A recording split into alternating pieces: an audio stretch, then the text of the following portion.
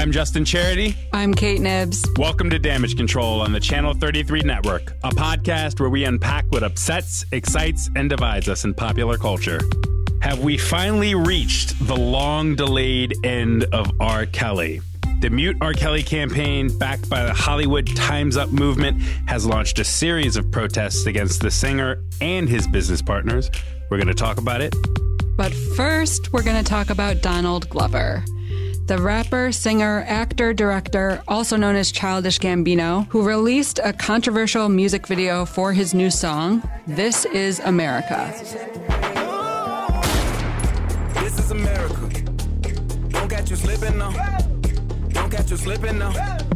Look what I'm whipping now. This is America. Don't catch you slipping now. Donald Glover had quite a weekend. He hosted SNL. I think he was in every single sketch, and performed as his own musical guest. And at the same time he was performing, he released a music video for his new song, This Is America. It's already racked up like 50 million views on YouTube.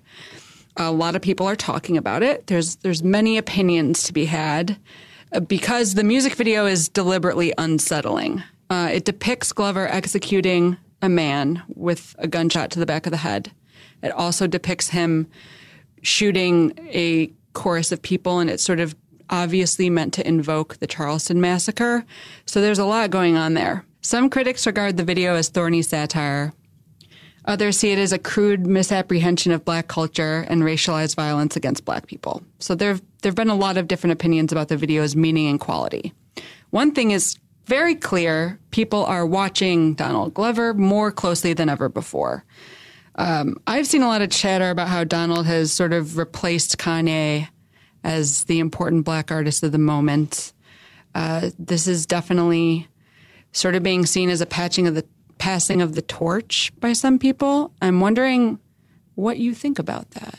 Yeah, I think especially after the release of this video, This Is America, which I should explain is when we say it's unsettling because there's violence in it, it's not just that there are music videos that have violence in them all the time. That's not a new thing, but it's the fact that the nature of the song is very bright and Afrobeats inflected, and it's clearly designed to be a crossover sort of pop single as a song. And you juxtapose, and the music video has great dancing in it. And that's all juxtaposed to the footage of Gambino turning a semi-automatic rifle onto a singing choir or shooting a man in the back of the head. So that's what's distressing. And it's like a provocateur. Definitely. I mean, calling it video. This Is America was clearly meant to provoke. Yeah. Well, if anything, calling it This Is America is the sort of elbow to the ribs of like, do you get it? This is a scathing satire. It's sort of telegraphing the whole outlook of the video. So I think people look at this music video, and the thing that sort of got them thinking, oh, right, Kanye is becoming a right-wing nut job. Meanwhile, Donald Glover is making provocative art. Is the nature of that sort of provocation? It's a black guy with very sort of auteur core metal brow sensibilities doing very heavily, arguably heavy-handed provocation art that still works as pop music. Does that sound right? Like, that sounds like the basic beats that he and Kanye share in common. Definitely. But is it any good? But is it art? Is it art? But is it art? Ooh. I don't know. Well, I don't know. I have different reactions, I'd say, to the song and to the video. What are the differences between your reactions? I think the song is cool. Mm-hmm. I think the song is, again, it's something you could imagine charting really well. It seems like it's designed to be, it seems like a post-rapping, successful, Childish Gambino summer record. Now I don't think I'll be able to listen to it without thinking of the music video, though, because I saw the music video first. Right. I like the music video. It just sort of changes the way that I listen to the music, and I can't really see myself like happily bopping around to it anymore. Yeah. What's interesting is that the song itself is not maybe from a production standpoint, the song is bright, but the song itself lyrically has undertones that are about the commercial relation between black people and white people and black artists and white consumers, right? So the song itself, from a songwriting perspective, is also, I wouldn't say dark, but it's thoughtful and it's pessimistic in ways that do mirror the music video. But because of how pop music works, right, it's sort of production can obscure a lot of things. It can obscure a lot of qualities of songwriting. And so it is weird to think, though, that people could, if the music video didn't exist, people could kind of happily bop around to This Is America despite the undertones of the song. But the music video makes it prohibitively impossible to do that. Do you think that this is one of the more successful things that Donald Glover has done? Well, it's really like the most immediately successful. Because even if you take Glover's last big song is Redbone, right? Which is like his... I mean, that's the first Donald Glover song that really... He has a lot of songs that among Donald Glover fans are hits, you know? And also music videos, frankly, among Donald Glover fans that are hits. But Redbone is his... crossover. That's his crossover record. That was the first song I listened to, and I was like, maybe I am a Childish Gambino fan now. Not even just a Donald Glover fan, a Childish Gambino fan. That's his first big song, Redbone. But even Redbone, I think Redbone took a decent amount of time to take off. It was a hit slow single. burn. Yeah. Whereas the difference between Redbone and This Is America is like This Is America is streaming heavily out of the gate. Like you said, it's a multi-million streamed record at this point. It's already a hit. It was basically already a hit by the end of the weekend after he released it. And he released it on a Saturday night, you know, and is already a hit by the end of the weekend. I would say that definitely it has more traction as an ubiquitous cultural product more immediately than either Redbone or basically any episode of Atlanta. You know what I mean? Like, it's this sort of, it's almost, if Redbone is pre-peak Donald Glover and Atlanta season 1 is pre-peak Donald Glover, then This Is America is peak Donald Glover. At least that's how I'm calling it now. Maybe maybe a year from now he'll do something else, and I'll be like, no, that's the actual peak Donald Glover. That was just a little stop on the way to the summit. Right. Maybe will Solo be peak Donald Glover? Oh, God. Honestly, maybe. I feel like because peak Donald Glover. Because in the Ringer offices, among the people that I know in New York, like everyone watches Atlanta. He was already pretty popular, but I sometimes don't always think about the fact that Atlanta is a hit show, but it's not huge. It's not like Game of Thrones big. It's not Roseanne It's big. not Roseanne. It's definitely not Roseanne big. And so I think that this is going to be more of a breakthrough moment with like super mainstream America than maybe a lot of people realize. Well, this weekend, like him showing up on SNL was too. Right. And so, yeah, I think that's why people have started talking about him as the heir to Kanye in this way now as well. And I really don't like that line of thinking, but I think it's worth discussing because I think the idea of slotting artists onto pedestals, as we were talking about this before, that it's so bizarre because it sort of suggests that there are a finite amount of spots for artists to exist in like American discourse. And it also sort of sets people up for failure. Like Donald Glover has just made some really interesting art. But if we sort of anoint him as the next guy, we're inevitably going to be disappointed with him at some point down the line. And we're like ascribing him this position that's unfair to ascribe to anyone.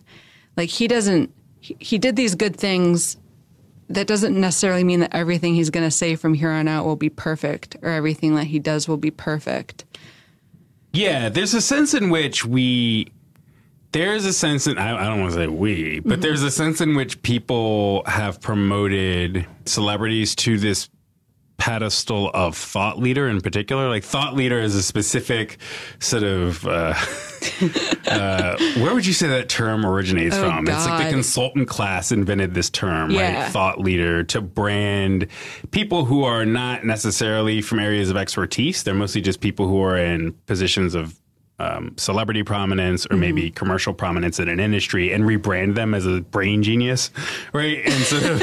And so we do this to rappers and singers now, where it's just everyone is a thought leader if they make something that is lit like an episode of Mad Men. Yeah, it's such a messed up position to put someone in. It's like Atlanta can be good. That doesn't mean we have to assume that Donald Glover is a representative of like all black artists now. Right.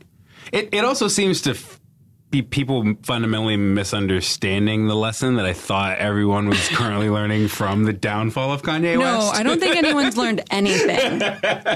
It's like, oh man, we placed this overdetermined political confidence in Kanye West, and he totally blew it. I know what we should do. We'll get a new guy. Find a new Kanye West. It's like, no, the whole point is. But what are the quality? The thing I haven't figured out yet is what exactly, I don't know, when mainstream / white culture is looking for the one black guy who gets to be this sort of crossover black genius. Yeah, the brain genius. What are the qualities exactly that people are looking for? Because there are qualities that Kanye and Donald Glover have in common, but I haven't isolated which of those qualities are the thing that allows them to code to people, to black audiences simultaneously with white audiences as insightful in a way that's not just about music, but that's about everything, basically. You know, I don't know what it is. I think it has to do with fawning celebrity profiles, perhaps. It's interesting because I remember when Kanye was new, and I think he was popular because of his music.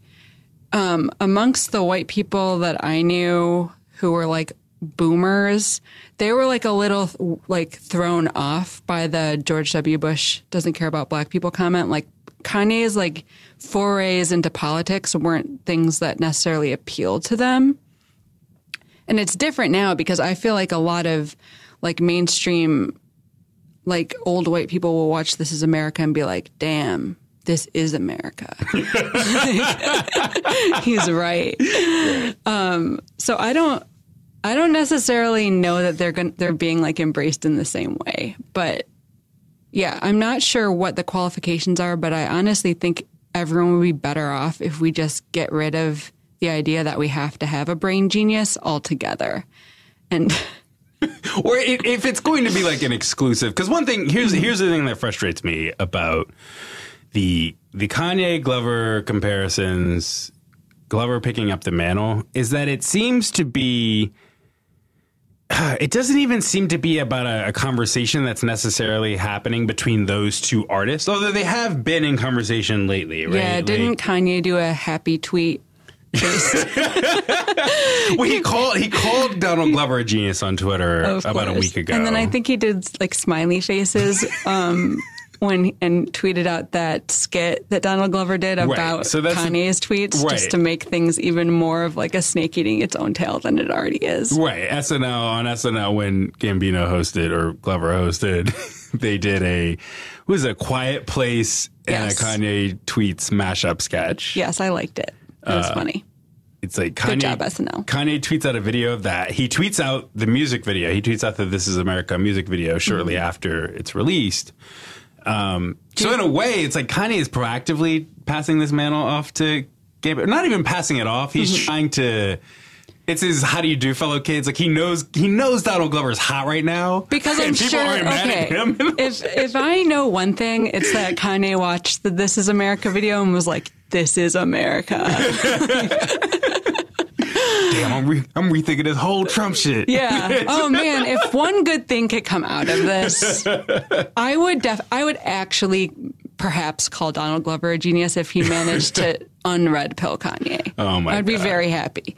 But I do think the narrative thread that both of them have in common, especially Gambino most recently, is that they both perform this.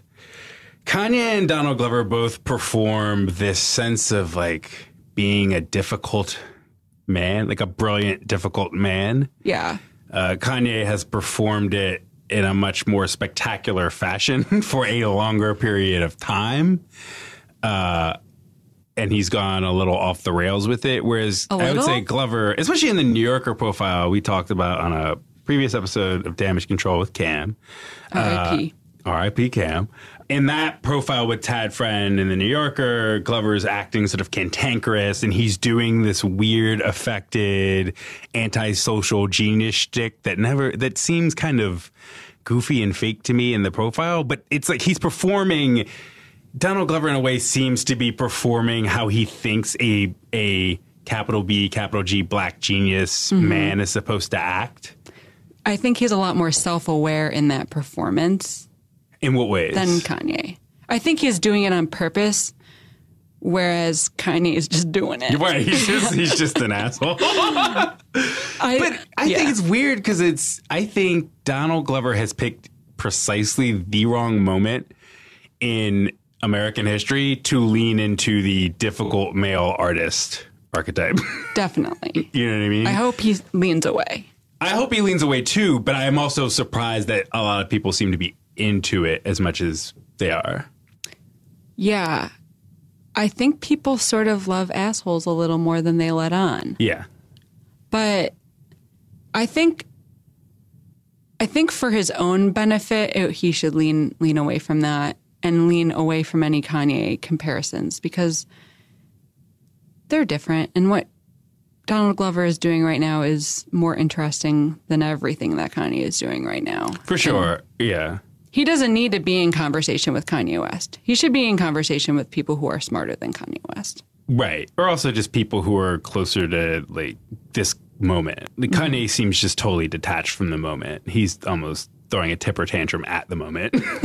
The one thing I worry about, though, is that in the process of taking Donald Glover seriously, which feels like that's a real critical pastime of the past year and a half, has been taking Donald Glover seriously. Like putting on the spectacles. We get real spectacle hours.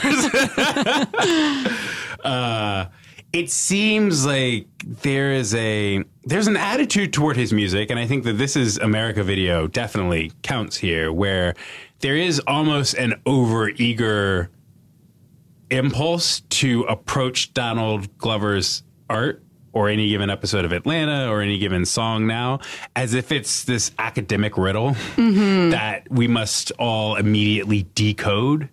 My friend Charnay had the most withering tweet the other day. She put it like this about Atlanta in particular. She was like, I love it how writers after episodes of Atlanta write about episodes of Atlanta like they're writing for their personal pan pizza from the school. It's like, I, on the one hand, want to celebrate or at least appreciate or grapple with Donald Glover's art, but I also think that there's a weird humorlessness or sort of competitive overeagerness to how we talk about Donald Glover already. Definitely. That feels very much like how, like, post-Yeezus Kanye. Yeah, I feel like Donald Glover's art is certainly deserving of dissection, and it's good. It deserves to be taken seriously, but taking something seriously doesn't mean you have to, like, pretend to be an academic.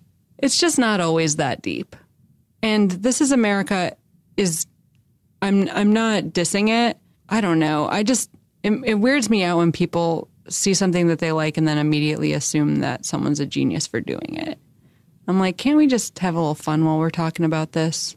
I think the pace of online life is such that the critics, we're all working overtime, man. They are. We are. Just want to relax. I want to relax, too. Just want to enjoy some dancing. Don't think... Just want to dance, Kate. I want to dance on a car.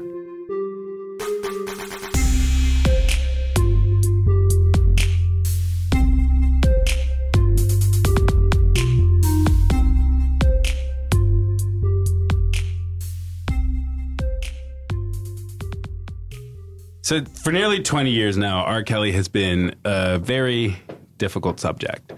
He's a very popular, very influential R&B singer. He's also reportedly a sexual abuser who has preyed on countless underage women, say mostly black women, dating back to his brief marriage to the late singer Aaliyah when she was only 15 years old. We've known about R. Kelly's sexual misconduct for a very long time, I want to stress. We should also stress that R. Kelly has been on trial before for child pornography. A jury acquitted R. Kelly on child pornography charges in 2008. In the decades since his acquittal, journalists have repeatedly covered victims who attest to Kelly's sexual misconduct. In July, BuzzFeed published a report about several women whom Kelly has allegedly recruited into a sex cult, which he runs out of his homes in Chicago and Atlanta. I suggest people read the report. It's pretty grim stuff. So this has all been playing out for a couple decades now. All the while, Kelly's record label, RCA, has mostly avoided addressing the many outstanding R. Kelly controversies. They haven't dropped him from his recording contract. They've mostly just let Kelly speak for himself, you know, and his publicist and his lawyers speak for him. But the label itself has never really sort of gotten dragged into the R. Kelly discourse. But for the past year, the Mute R. Kelly campaign in Atlanta has launched a series of protests against Kelly. But also, crucially, the Mute R. Kelly campaign has targeted Kelly's business partners in the music industry. So this includes RCA. They're also targeting radio stations who play R. Kelly music.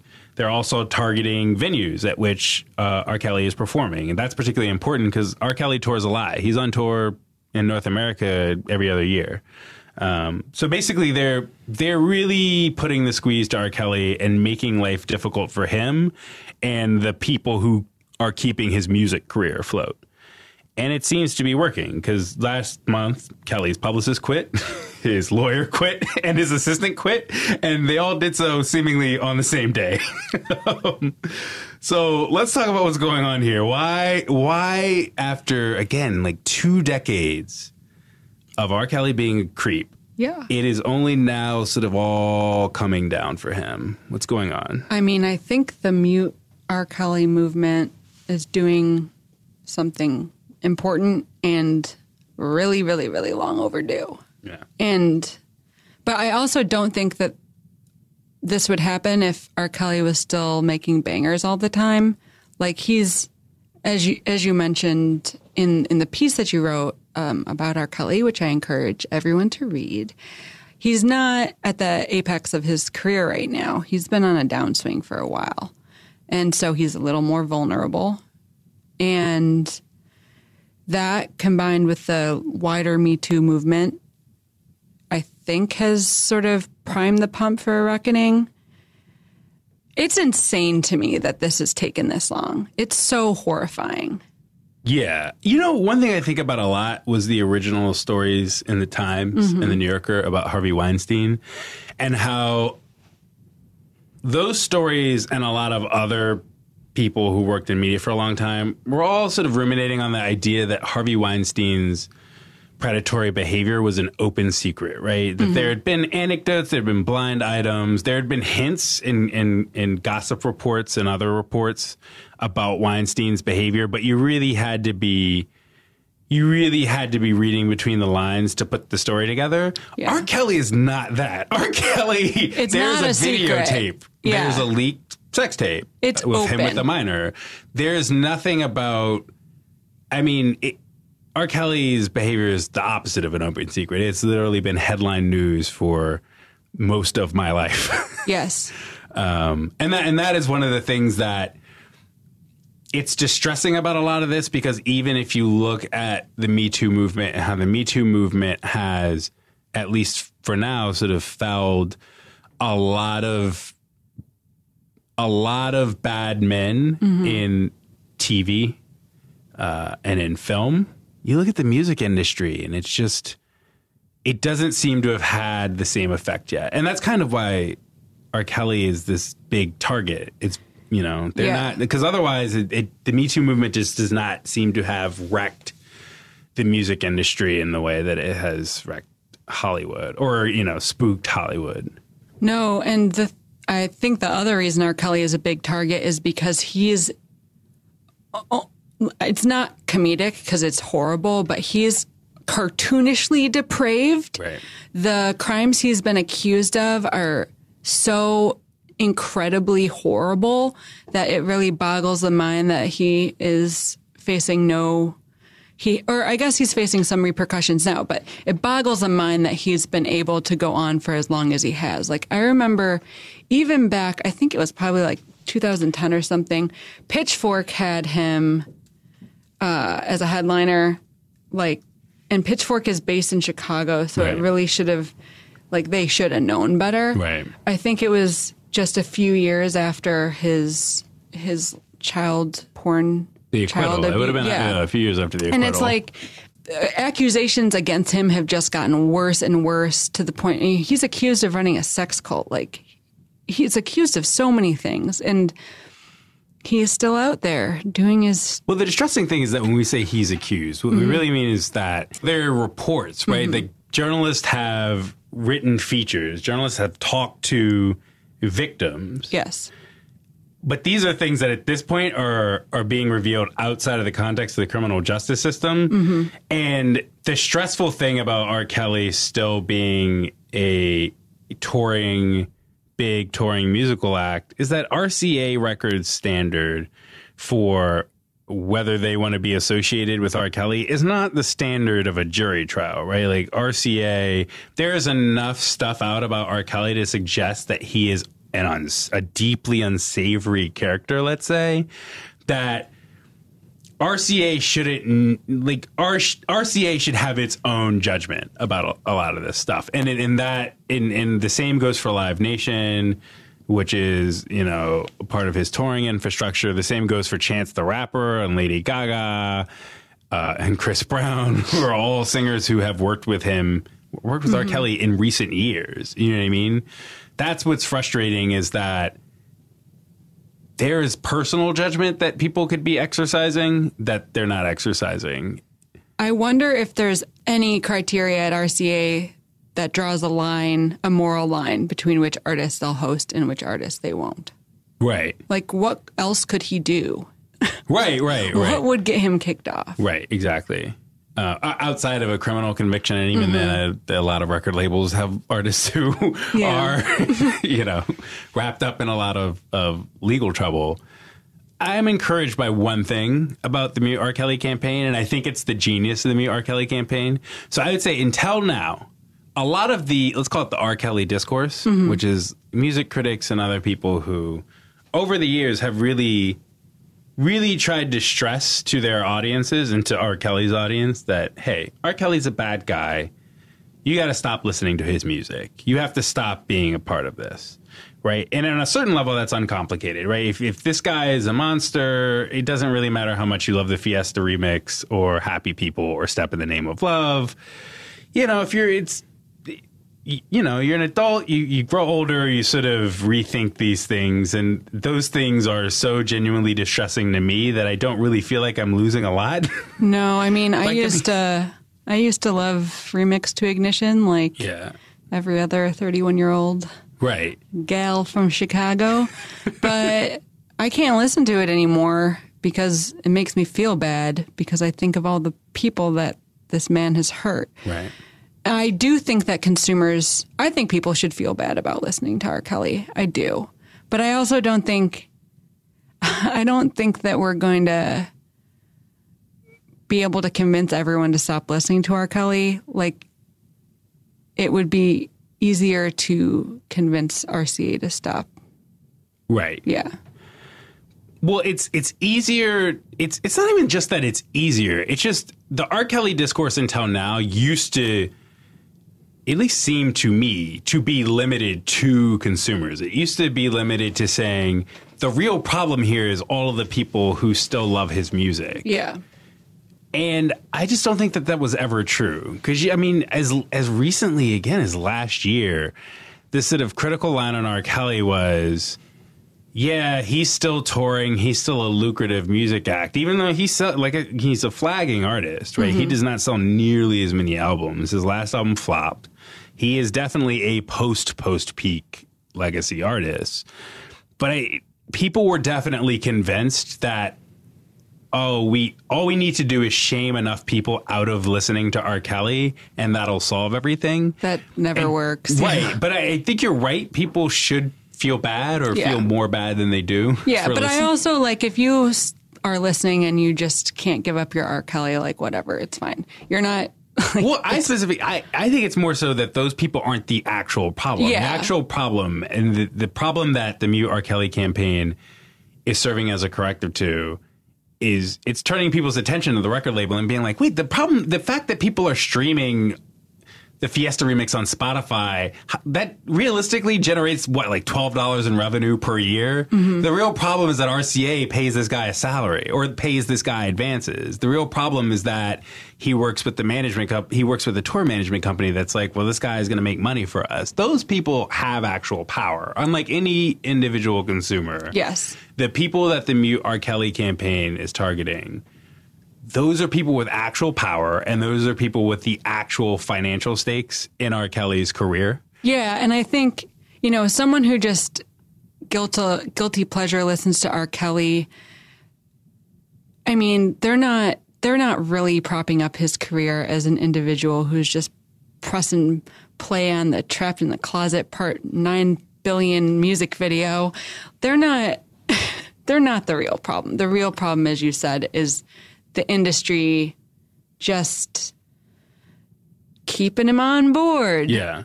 And I definitely, sort of circling back to my earlier point, it's the music, and I think the music industry feels a certain exceptional impunity, even in light of all of the TV and film industry angst in the wake of Me Too. The music industry just seems like it is more arrogant and thinks that its artists and its executives can slide with behavior. Why do you think that there's this gulf in the way that Hollywood has reacted to Me Too stories and the way that the music industry is?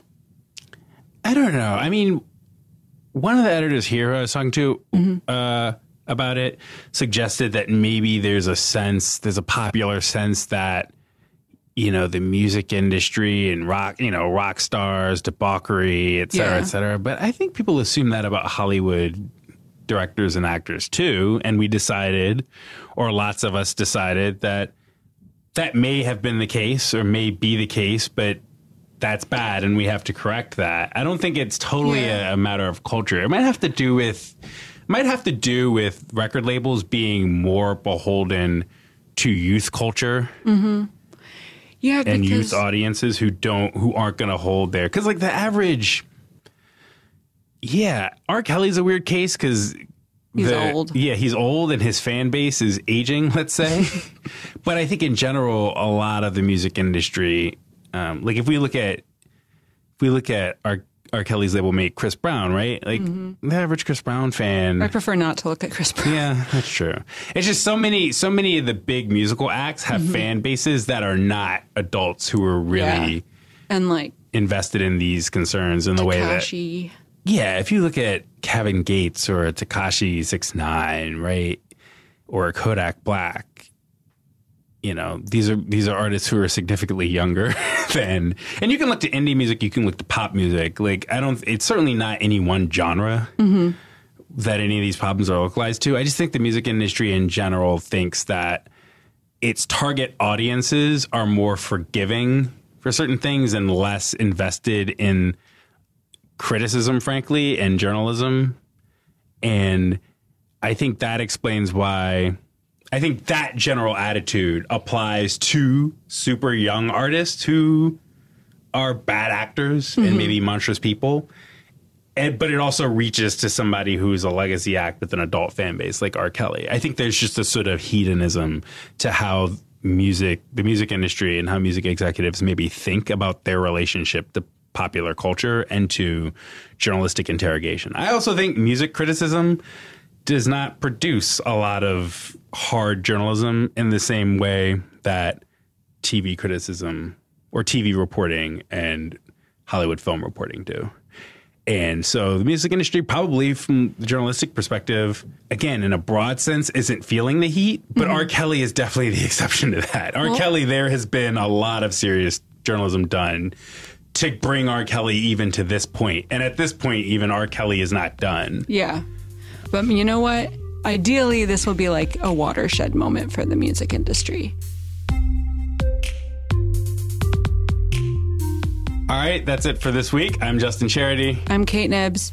We'll be back soon. 2 weeks. Count on it. Yeah. Tell us some good musical artists to dance to who are good people. Tweet at us. Yes. My handle is just my name. My handle also is just my name.